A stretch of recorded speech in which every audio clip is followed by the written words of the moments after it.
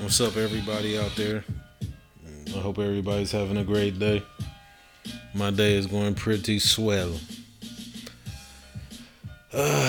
You know, I always have great intentions with doing these podcasts, with like detailed and whatnot.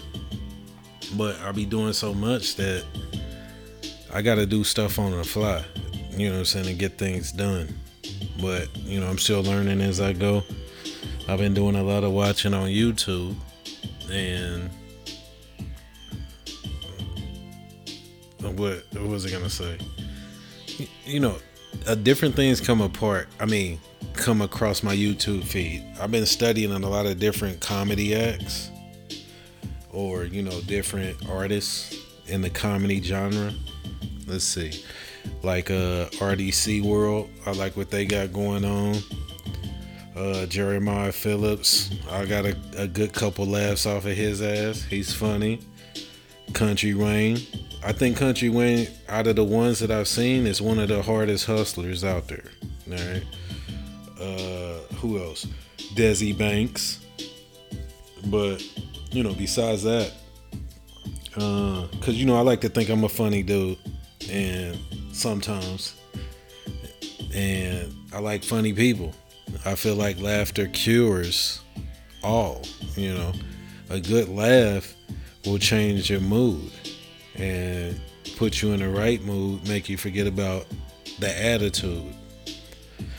Then I also, cause like one point in time, I was like, lock myself in the house and stuff like that. And, I did a lot of soul searching. Every so often I do like this last year has been like that as well. Since I've been here in Arizona, I've been like, isolated and whatnot. So I've been doing a lot of soul searching. I've been working on myself as well, because that's normally what I do. I work on myself when I can't do anything else in some form or fashion. And, for the last year I've been working on, now I already worked on my tone, dealing with people when you get mad or whatever. This last year I've been working on me just not getting mad about stuff and just being above it, because there's a reason for everything, and everything don't require a response.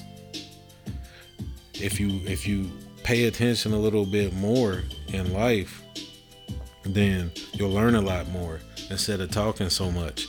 And that's not directed at anybody, that's just a fact. Another thing that I learned like recently that like stuck out in my mind is like, came across my YouTube feed was something about slavery things. Now mind you, I used to read slavery books when I was a kid. Between you and I was actually called a nigger when I was like in third grade by a grown ass woman. Alright, I ain't gonna tell you what nationality is, because that's irrelevant.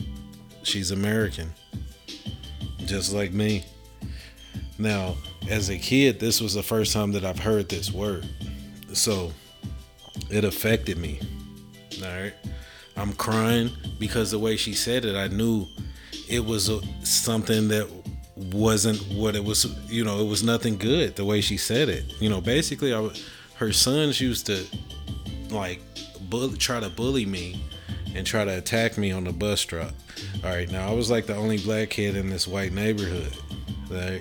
So I used to get in fights all the time, and she had two sons that used to jump on me. You know what I mean? So, I was okay with my hands. All right, I was nice with my hands. All right, so I'm giving them both the business. She runs outside and says, "Get off my sons, you N-word." All right.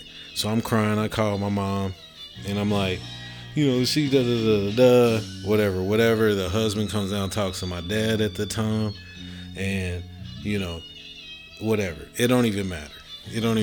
Either way it go is, as a kid you're like, what? But as an adult, words that people use that don't apply to me do not affect me. All right, every word has a definition. All right, and the definition of the N-word that stands out to me is lazy, ignorant person. So, the way I read it is that has nothing to do about the shade of paint on your skin. That has everything to do about you and what you do. You don't judge a person by what they look like. You judge them by what they do. It's just that simple. Why?